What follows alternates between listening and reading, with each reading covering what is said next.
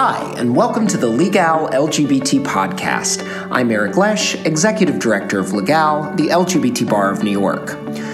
On December 1st, we celebrate World AIDS Day, and in honor of that, we are going to be talking to Scott Chavez. He is the HIV Project Director at Lambda Legal. He's a friend of mine, and we're going to be talking about a whole range of issues, including stigma in the gay community, policy, legislation, and how the Trump administration continues to turn a blind eye to the epidemic. Let's dig in. We've got a lot to talk about. Hey, Scott. Hey, Eric. It's nice to be sitting down with you today. Good to talk to you, too. So I'm excited to start with tomorrow, December 1st, marks World AIDS Day. Can you talk a little bit about your thoughts, where we stand? Yeah, the thing that I always try and focus on around World AIDS Day is to get people to focus on the domestic epidemic, because I think there's a tendency, because it's World AIDS Day, for people to talk more broadly and internationally about the global epidemic and sometimes overlook the epidemic that continues here in the United States.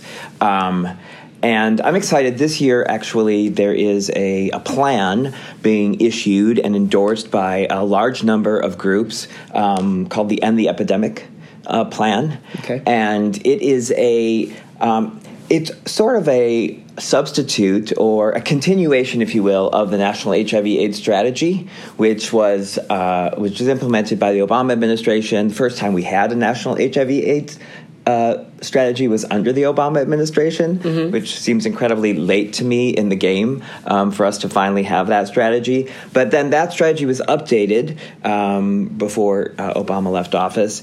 Unfortunately, we haven't seen a strong embrace of the strategy or any real efforts to move it forward within the new Trump administration. Gee, what a surprise. Right. We'll come to that. And so the community itself, and really this started in a number of states, including New York being one of the primary ones, that created an End the Epidemic plan.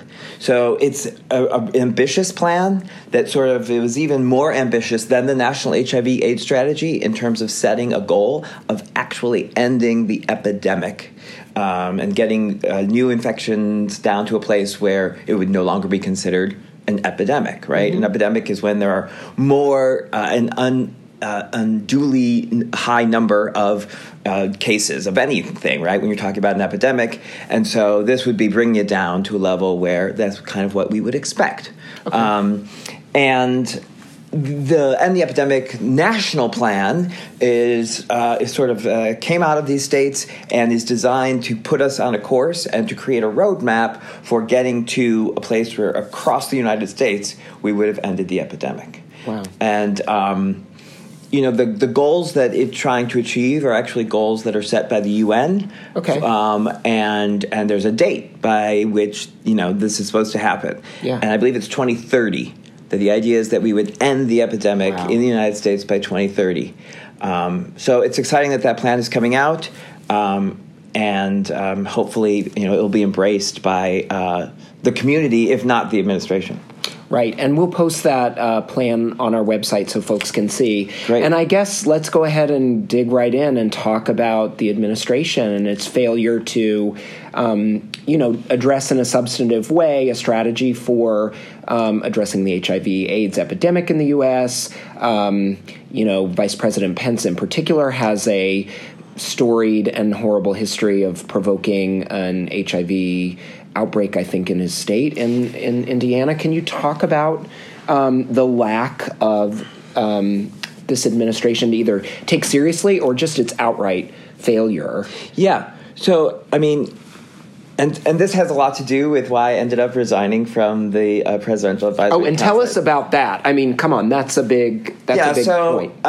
It became clear. So I was serving on the Presidential Advisory Council on HIV and AIDS, appointed under the Obama administration, and had some time left on my tenure, on my term, when Trump was elected. So I suddenly found myself now serving on a council for a president that I knew I was in strong disagreement with. But nonetheless, decided to stay on that council after Trump was elected in order to to try to have present a voice and influence policy, try to get this new administration to understand the importance of continuing to address the epidemic, and even just the fact that the epidemic continues in the United States and that people are still dying. But after about 4 or 5 months, it became clear, maybe even less than that, it became clear that this... A day under Trump feels like 10, so I can understand. That's right. It became clear that there just wasn't going to be any meaningful way for us to influence this administration or this policy, or their policies. And, part of that is this administration is anti-science. So if people actually aren't going to want to talk facts and what the science is actually telling us, then I don't know how to convince people like that and persuade them. So a number of us, I guess I was sort of the leader of this band, decided that we would resign. And if we were going to resign, we would try to make it as big a splash as possible to garner as much attention. We actually did it intentionally in the middle of the debate around the ACA and their attempts to repeal the ACA, which I guess I should say it's apathy on the part of the administration. Like, I really believe that this is an issue that President Trump doesn't care about. Right. So it isn't that he even has a position. He just doesn't care. But beyond that, there was all this effort to get rid of the ACA. And when you're going to do things to affirmatively undermine the progress that we have been making around HIV, and the ACA had a lot to do with that. Providing care, consistent care to people is important, not only for the people living with HIV, but for the people at risk of HIV. Yeah. If you're in regular care, well, then there's a greater chance that, you're going to get an HIV test regularly and get diagnosed, or you're going to be on PrEP.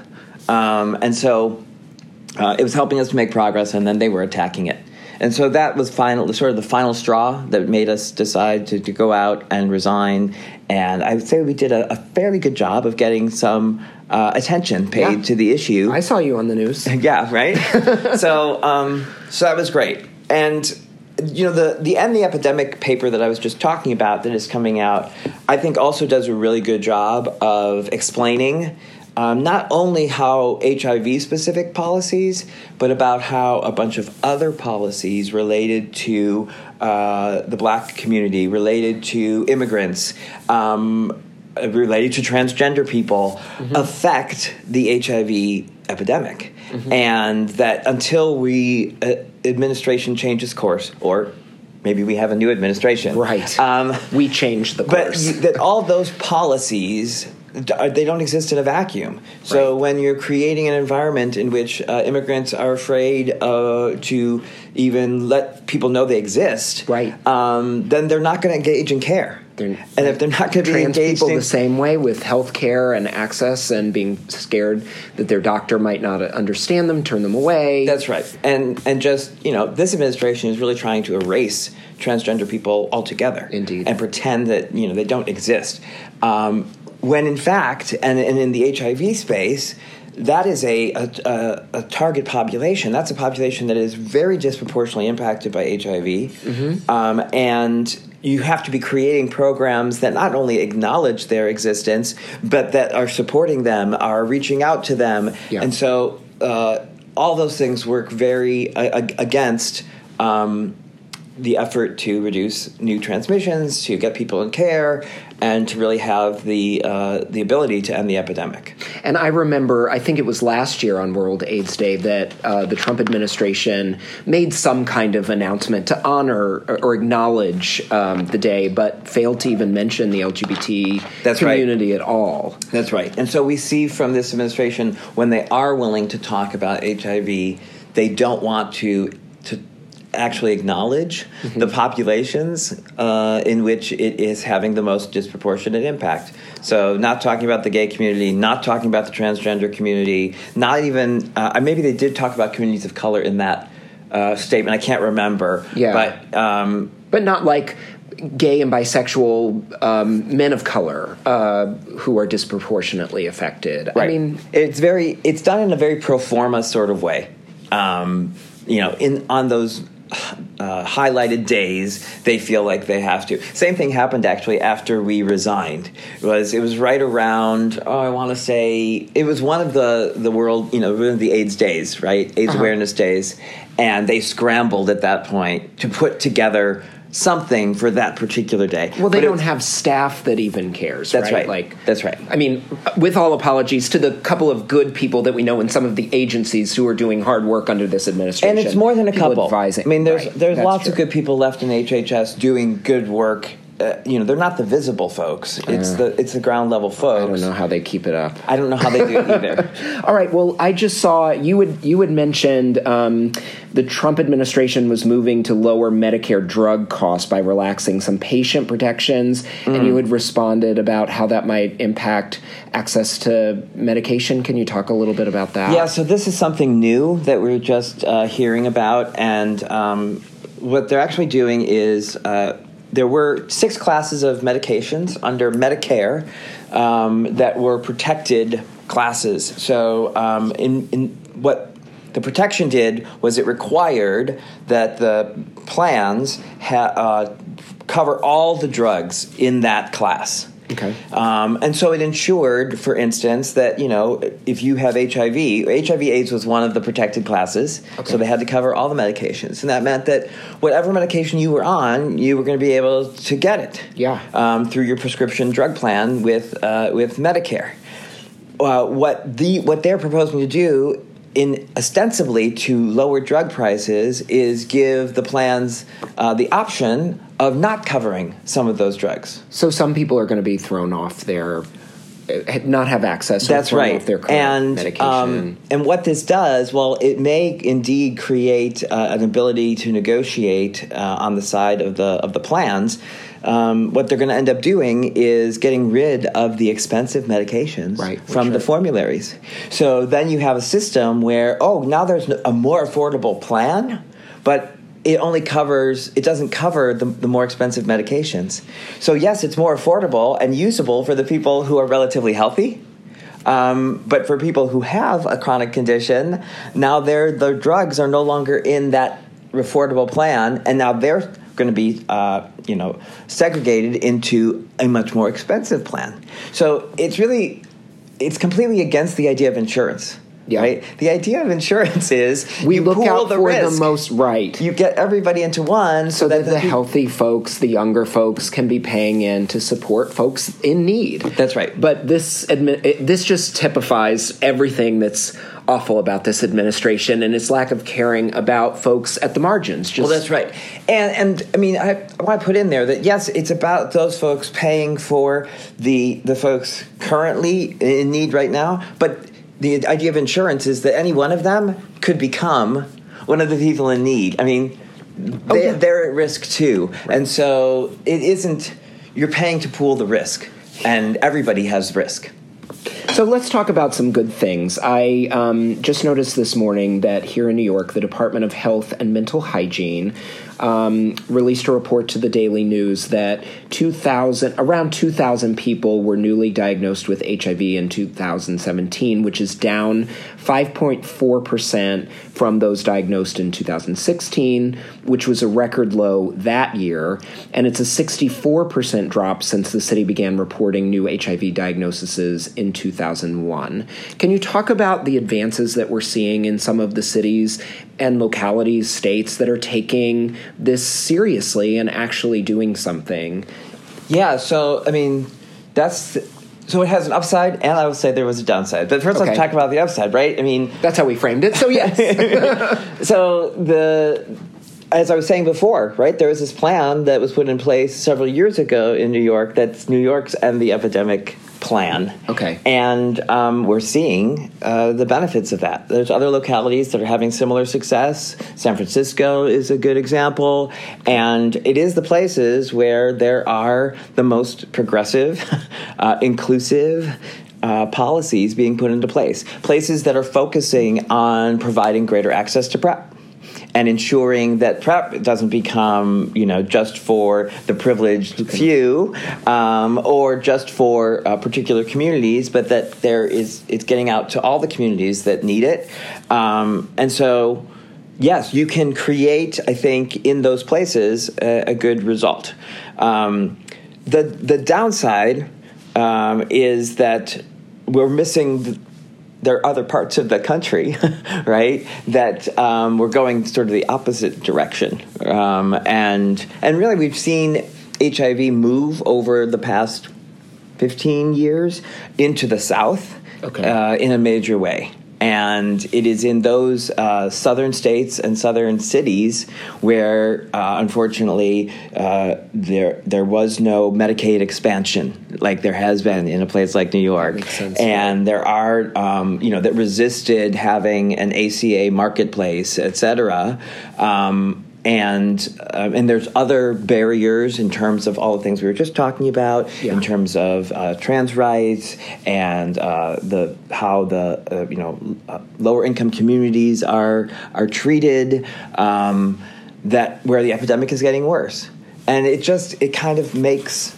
Unfortunately, it makes sense, right? Where you ignore the populations that are most affected, or where there's so much stigma around being gay or being transgender, and that's where we're going to see the worst outcomes. What's it like to do work in those places, right? You're situated in Chicago. I'm here in New York City, but I'm sure you do work all across the country, and we'll talk a little bit about your Lambda Legal's work in Michigan.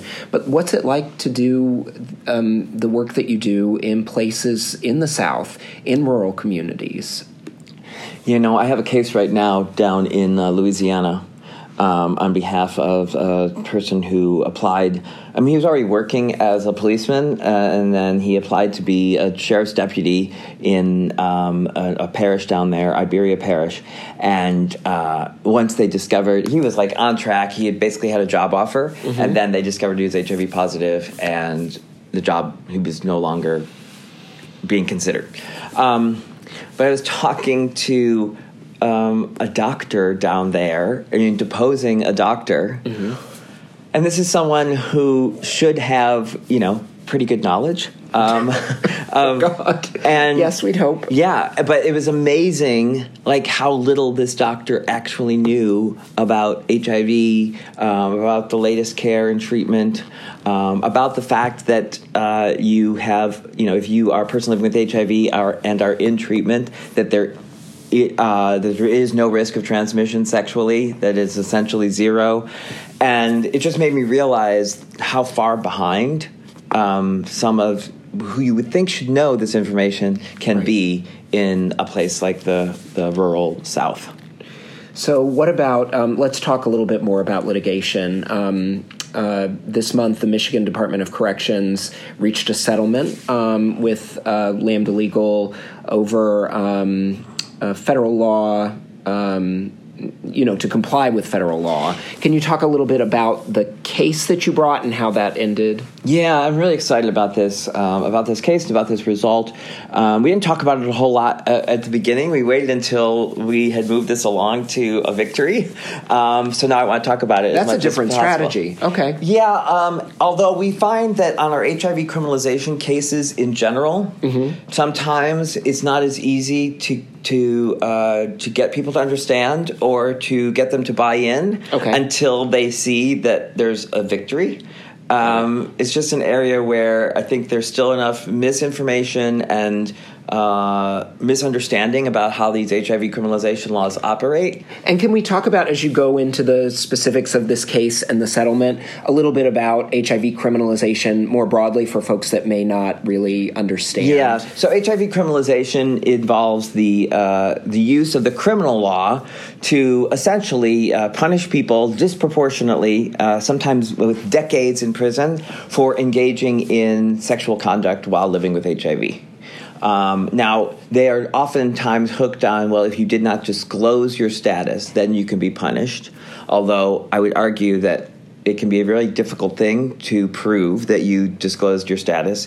So the laws operate in a way that almost makes it, you're putting yourself at risk every time as a person living with HIV that you have sex. We like to say that everybody we don't like to say it, but you could say that people living with HIV are just one jilted X away from being incarcerated because, you have an ex, a bad breakup, and then that person says, well, he didn't tell me that he was HIV positive before we had sex. And now that could land them in jail in places. And these laws don't take into account oftentimes modern science or the fact that they were written long ago. That's right. And so that's in general what HIV criminalization is. In this case, it's in the context of a prison that this all played out. So this was a gentleman who he'd been in for a while, but he had been a model prisoner. He was at the very lowest level of security. In fact, he could even have special privileges to go into the control room where they locked and unlocked doors to be in there. So very much at the lowest level of security. And he ended up having a sexual encounter. He actually had oral sex, allegedly, with another prisoner, which of course in prison is considered misconduct. You're not allowed to do that in prison. Right. But when it came, because he was HIV positive under a policy that they had in place, the other guy who was HIV negative got 30 days loss of privileges. Okay. Whereas our client, who was HIV positive, ended up being placed at the very highest level of security and into solitary confinement. Oh, my God. For 11 months in solitary confinement. And then he was moved out of that, and really not out of that. It's just a different name or he was still in solitary confinement at a lower level of security for another 11 months. So 22 months in solitary confinement. Oh my God. When the activity in which he engaged, oral sex, is not really even a way in which HIV is transmitted. Right. I mean, we pretty much established there's a very, very, very low risk, if any, from oral sex. And then he had an undetectable viral load, which... Did he have access to medication? Sure. So, right. In prison, you're going to get access to medication. Care's not always great in every prison, but he was getting care, and he had an undetectable viral load. So no risk. So there was no possible risk of transmission, and yet this was the result of this policy. So we've been fighting that, and they fought us. We litigated this case for a long time, but while he remained in solitary confinement, we actually ended up suing after he came out of solitary confinement. Good God! So this was retrospective, which makes the case a little bit easier to do and not feel like, how do we get him the relief he needs immediately. So he was out, but in the end, we got them to change the policy. There's still they still look at a person's HIV status, but now under the federal law, the Rehabilitation Act, they have to find that there is a significant risk of transmission. Okay. Not that there's just any risk of transmission, which is how it was written before. And we have it in there that you have to take into account the type of sex at issue. You have to take into account whether there were any measures used to reduce the risk of transmission, like, for instance, being on treatment. And that's all now written right into the policy. So we're very pleased. I think they actually ended up moving 2 people out of administrative segregation. Oh, great. Based on our changes. So that was excellent. And then we were able to get the client a nice sum of money, although I will say nowhere near enough to compensate him for the horrors that he experienced while he was in solitary confinement. It is a cruel and unusual punishment, and there have been other cases now that have just talked about solitary confinement. Oh, sure. That talk about how the effect it has on a person's mental health. So 22 months. Right. And this is 23 hours a day in a cell. On the weekends, 24 hours a day. It's awful. Okay, talking a bit more about some good news. What about so let's talk about on the policy front. What kind of legislative and policy advocacy have we seen bear fruit and really make a difference? I remember there was the Iowa law that you worked really hard on. This was a decriminalization law. But are there other important policies that you're working on and advancing Yeah, it's a tough time, I think, certainly to be advancing anything at the federal level. Sure. It's just not an environment in which we're going to have a ton of success, although, some things we've been able to play good defense on. And at least we can protect the ACA with the House now, and, they can still probably tinker around the edges and make it awful, but... Yeah, it's not going to repeal. Right. It's good that we now have control of one chamber. That will also help us to ensure continuation and maybe some increases in the funding for things like Ryan White, which is the HIV/AIDS funding that comes from the federal government. So some of those things are better. But however, there are attacks under the ACA that are now happening in the courts as well. Yeah. And that's something that we are worried about. Pre-existing conditions. Well, so that there's a litigation coming out of Texas that is attempting to say that the whole ACA is not only the tax, the mandate, but that the other portions of the ACA are also unconstitutional. And unfortunately, this administration, instead of defending the law, is actually agreeing with the people that are trying to take it down. So there's work to be done there. I would say that so there's a couple places where we're seeing some good stuff happening. One is on HIV criminalization. In addition to the changes in Iowa that you mentioned, last year we got California to really fix its law and take it to a place where it is pretty much a model for the rest of the country. Okay. And that's great because that change there was actually affecting sex workers in a really disproportionate way. So that the change is inclusive of sex workers, and now we're hoping we're done with HIV-based criminal prosecutions in California. Wow. And I'm working in a number of other states. Some of them will be more challenging than California, but hopefully we will see changes in other states. I'm working right now in Florida and Illinois and Indiana and Ohio and just a whole bunch of places. Great. I can't wait to get you working in New York then. Yes. Well, that's interesting because, New York is one of the places that doesn't have an HIV-specific criminal law, but does have prosecutions that happen under the general criminal laws. So that's another problem. Another thing, and actually this did happen in New York, and I'm excited about this.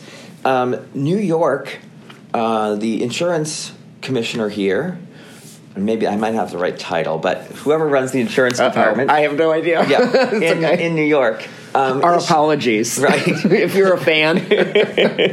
But the person issued a statement saying that insurance companies that do not provide PrEP. So we're talking, I'm sorry, not health insurance, but that if you are refusing to provide life insurance to someone who is taking PrEP, that is illegal. And so that is fantastic because... We've seen that happen in other places? We've seen this happening in New York, I think, as well. Wow. Where someone, because they're taking PrEP, is being denied life insurance or long-term care insurance or disability insurance. And it's a completely backwards policy. They're basing it, the insurance companies, they think, well, if a person's taking PrEP, that means that they are at a higher risk. They're engaged in higher risk sexual activities, which is true. You have to go in and represent to a doctor that you are engaged in higher risk sexual activities in order to get a prescription for PrEP. What's stupid about it is that, well, they're actually punishing the people who are going and taking the preventive measure that's necessary, whereas someone who's engaged in the exact same activities but is not taking PrEP would be able to get the life insurance. So there's a case actually that GLAAD has been doing in Boston on this, and then but now we're seeing states start to step in, and New York has been at the forefront. Now we're hoping to make this happen in other states. Wow! So that's another good thing. That's great. And so maybe we could just, do you have any thoughts, or can you talk a little bit about PrEP and its effectiveness and there was some controversy when it came out, and certainly it's not affordable and accessible to everyone. Yeah. Do you have any short, we could go into a whole conversation, but So a couple things I'll say about it. One, and for folks that I'm assuming folks know what PrEP is. Right. So PrEP stands for pre-exposure prophylaxis, and it is 2 medications, but they're taken as a single tablet, that are HIV medications. But basically, you take it on a regular basis, and it builds up in your bloodstream, so that if you are exposed to HIV sexually, that it won't have a chance to actually take root. The virus will basically be knocked down so quickly by these HIV medications that you'll never become HIV positive. It's super effective.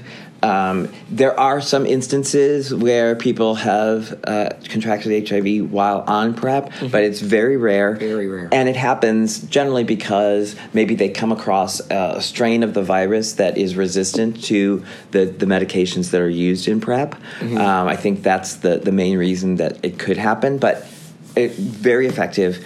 It's the percentage is somewhere in the 90s. It's more effective than condoms. So I think it's important for people to hear that. And I will say, from a personal perspective, it has changed like my dating life. Yeah. And what it's like to be a person living with HIV. So I'm a person living with HIV for folks who aren't aware of that. And to be on Grindr, to be on any of these apps. You get a much different reaction from people who are taking PrEP, or just in general from people now. Yeah. I think both because they know about PrEP, and then they also know about U equals U, which stands for undetectable equals untransmittable, and it's this very clear axiom now that people who have an undetectable viral load as a result of being in treatment have essentially no risk of transmitting HIV to their partner sexually. So between those two things, it has changed, and the stigma within the community has started to go down. I will say it was pretty high for a lot of years, and so there's a huge change. Now, dovetailing from there, while it has become, their uptake within the community has been good, we don't do a great job of providing it to people who are lower income, or in certain communities we're not seeing the same kind of uptake, and that's as a result of access.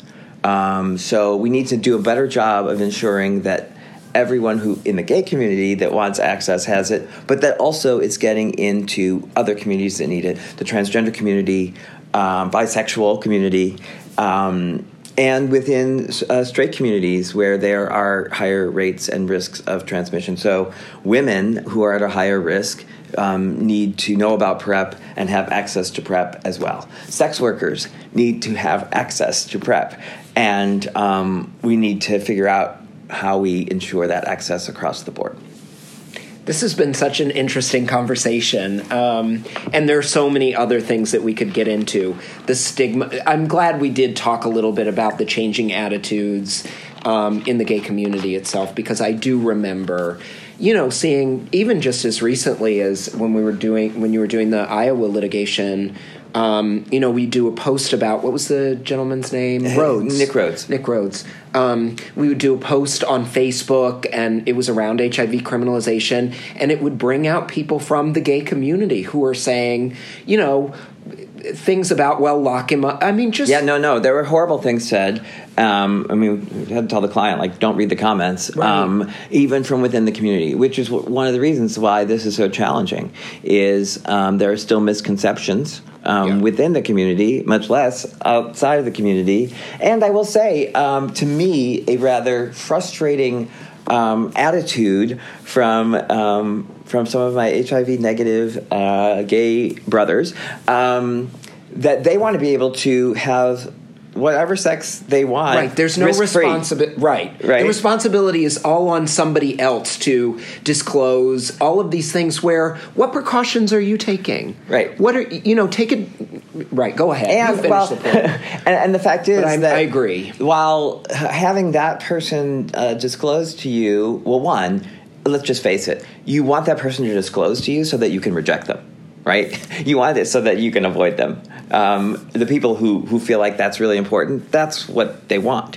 So it's a mechanism by which you're going to reject this person. But my frustration is, well, what about the person who doesn't know they have HIV? What are you doing to protect yourself from that? Like, that this person happens to have it and can tell you, that doesn't reduce the risk, because that person could have it and not know. Yeah. And so it's an anti-actual prevention strategy, and so hopefully now that people are getting a little more knowledge, recognizing, and I actually say this, and people still have trouble wrapping their heads around this. It is safer to have sex with someone that you've met on Grindr who is HIV positive and undetectable than it is to have sex with someone who thinks they're HIV negative, was HIV negative at their last test, but has had sex with 6 people since then without a condom. And so it's a little bit hard for people to think about that, but it's true. Wow. Because if that person has been exposed and is now HIV positive, they are highly infectious. Yeah. It makes total sense, but no one really thinks about it. So thanks for... Yeah. That's crazy. All right. Well, I always like to end with, if you have any advice for... We have a lot of attorneys, judges, activists who listen to this podcast. Do you have any advice for folks who want to get involved about ways that they can get involved? Well, actually, yes. First, come and join. No one's ever said no. Right. But yeah, go right. ahead. But I do see it light up in your eyes. Right. So I was going to say, come and join Lambda Legal's cooperating attorney database. Okay. We're always looking have more people in our cooperating attorney database, and these are, folks call us all the time, and we do impact work, and so we're taking on a very limited number of cases in order to advance the law, and so we love to have other folks to whom we can refer people, yep. Who we know are going to be LGBT and HIV friendly, yep. And then I would just say to everyone that's listening to this podcast is to make sure you know the latest around HIV. And to be an advocate within the community. That's right. And to help others, bring along members of our own community on this, and really know the facts about transmission, how it is and how it is not transmitted, and then how we now have all these prevention mechanisms that will further reduce those risks. That's awesome. And I can't let you go at being a theater person. You're in town. What are you seeing? I didn't see anything this trip. That's outrageous. I know. But I've heard amazing I'm unfriending things you on about Facebook. I've heard amazing you know what, I was too busy working, Eric. All right. I've heard amazing things about the prom. I know. We're actually going next week. And this gives me a chance to plug that if you're a Legal member or if you're just a friend and you want to attend the prom, you can attend, and we're partnering with Hetrick Martin Institute so that you can send, for just $60, an LGBT youth to go with you and your date to prom. They won't be sitting with you and your date, but around, so that they can see, have access to musical theater that they may not have been able to see. So please do get involved. I'll post that link too, so you can buy your tickets. But we're excited about that. Yeah, no, I think that's awesome. I'm so glad you're Head doing Over that. Heels was wonderful. There's a lot of good stuff. Torch Song. I heard that. I should see Torch Song. Was great. All right. Well, thank you so much, Scott. And best of luck. Safe travels back to Chicago. Come and visit us in New York soon.